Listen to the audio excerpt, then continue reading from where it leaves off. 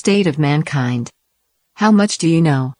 Excerpts from How the Spectre of Communism is Ruling Our World. 154. Conclusion. In the long course of history, mankind has seen an abundance of splendor and glory, but has also endured countless episodes of tragedy and disaster.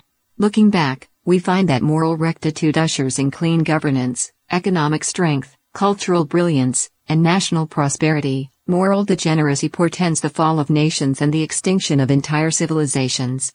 Today, mankind has reached a zenith in material wealth, yet it faces unprecedented challenges caused by the havoc of communism.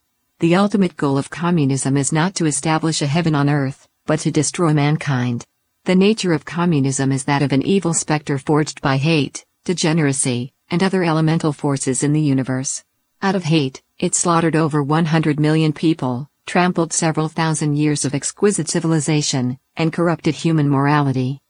The communist specter made arrangements for both East and West, adopting different strategies in different countries. In the East, it committed ruthless slaughter and forced people to believe in atheism.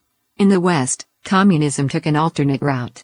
It infiltrated society in covert form, seducing people to abandon their faith and traditional moral values. Using communist regimes, organizations, fellow travelers, accomplices, and other agents, communism rallied negative elements present in the human world to amass formidable power. With this power, it subverted and established control in all social spheres, including politics, economics, law, education, media, arts, and culture. Today's mankind is in dangerous straits. Seeing in hindsight the last 2 centuries of social development, the reasons for communism's triumph are clear. When people indulge in the material pleasures brought by technological advancement and permit the spread of atheism, they reject divine mercy and turn themselves over to evil. Having in large part strayed from the traditions established by gods, much of humanity is easily deceived by communism and its myriad ideological permutations, such as socialism, liberalism, and progressivism. Traditional culture is the guarantee for humans to maintain their morality and gain salvation in the last moments of the final epoch. But with traditional culture under attack and basic moral truths cast aside, the link between man and the divine is severed. Man can no longer understand divine instruction, and evil reigns supreme, wreaking havoc in the human realm. When human morality falls below the basic standards required of human beings, gods must reluctantly abandon humankind. The devil then leads man into the abyss of damnation. But having reached an extreme, the circumstances are bound to reverse. It is an eternal principle in the human realm that evil can never defeat righteousness.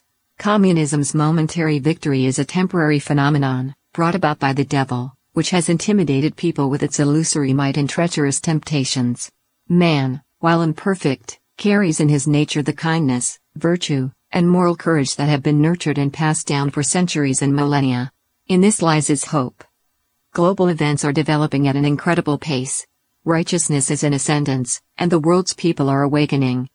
In China, millions of people have peacefully resisted the Chinese Communist Party's tyrannical rule by remaining steadfast in their faith and morality.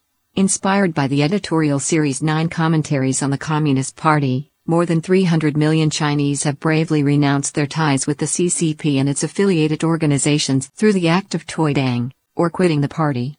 More and more individuals are making the heartfelt decision to free themselves from the shackles of communism.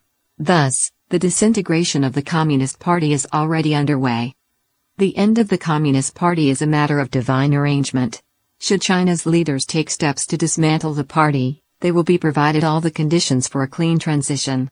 In the future, they stand to gain true authority, that granted by gods. Should they stubbornly refuse to make this break, they shall take the party's fate as their own, joining it in the calamities of its final downfall.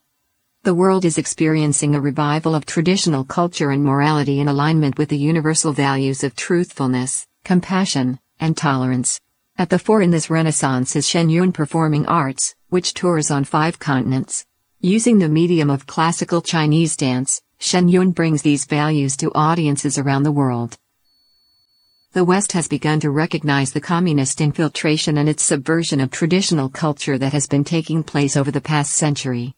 The cleansing of communist elements and deviated modern culture has begun across many spheres, including law and governance, education, and diplomatic relations. Governments are becoming more vigilant against communist regimes and their enablers, greatly stemming communism's influence on the global scene. Communism is not an enemy that can be defeated by military force. To free the world from its grasp, we must start by purifying ourselves from the inside. Li Hongzhi, founder of Falun Dafa, wrote in his article Pacify the External by Cultivating the Internal. If people do not value virtue, the world will be in great chaos and out of control. Everyone will become enemies of one another and live without happiness.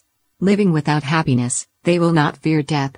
Lao Tzu said, if the populace doesn't fear death, what good will it do to threaten them with death? This is a great, imminent danger. A peaceful world is what people hope for. If at this point an excessive number of laws and decrees are created to secure stability, it will end up having the opposite effect. In order to solve this problem, virtue has to be cultivated around the world. Only this way can the problem be fundamentally resolved. If officials are unselfish, the state will not be corrupt. If the population values self-cultivation and the nurturing of virtues, and if both officials and civilians alike exercise self-restraint in their minds, the whole nation will be stable and supported by the people. Being solid and stable, the nation will naturally intimidate foreign enemies and peace will thus reign under heaven. This is the work of a sage. The merciful Creator has always been watching over mankind. Disasters occur when man betrays the divine, and humanity can be saved only by returning to our divinely bestowed heritage. As long as we stay unmoved and see through the facades, maintain hearts of true compassion, follow the divine standards for being human, revive traditional values, and return to traditional culture, gods will deliver mankind from evil. The communist specter's attempts to corrupt and destroy mankind will end in failure. We should have gratitude for the divine.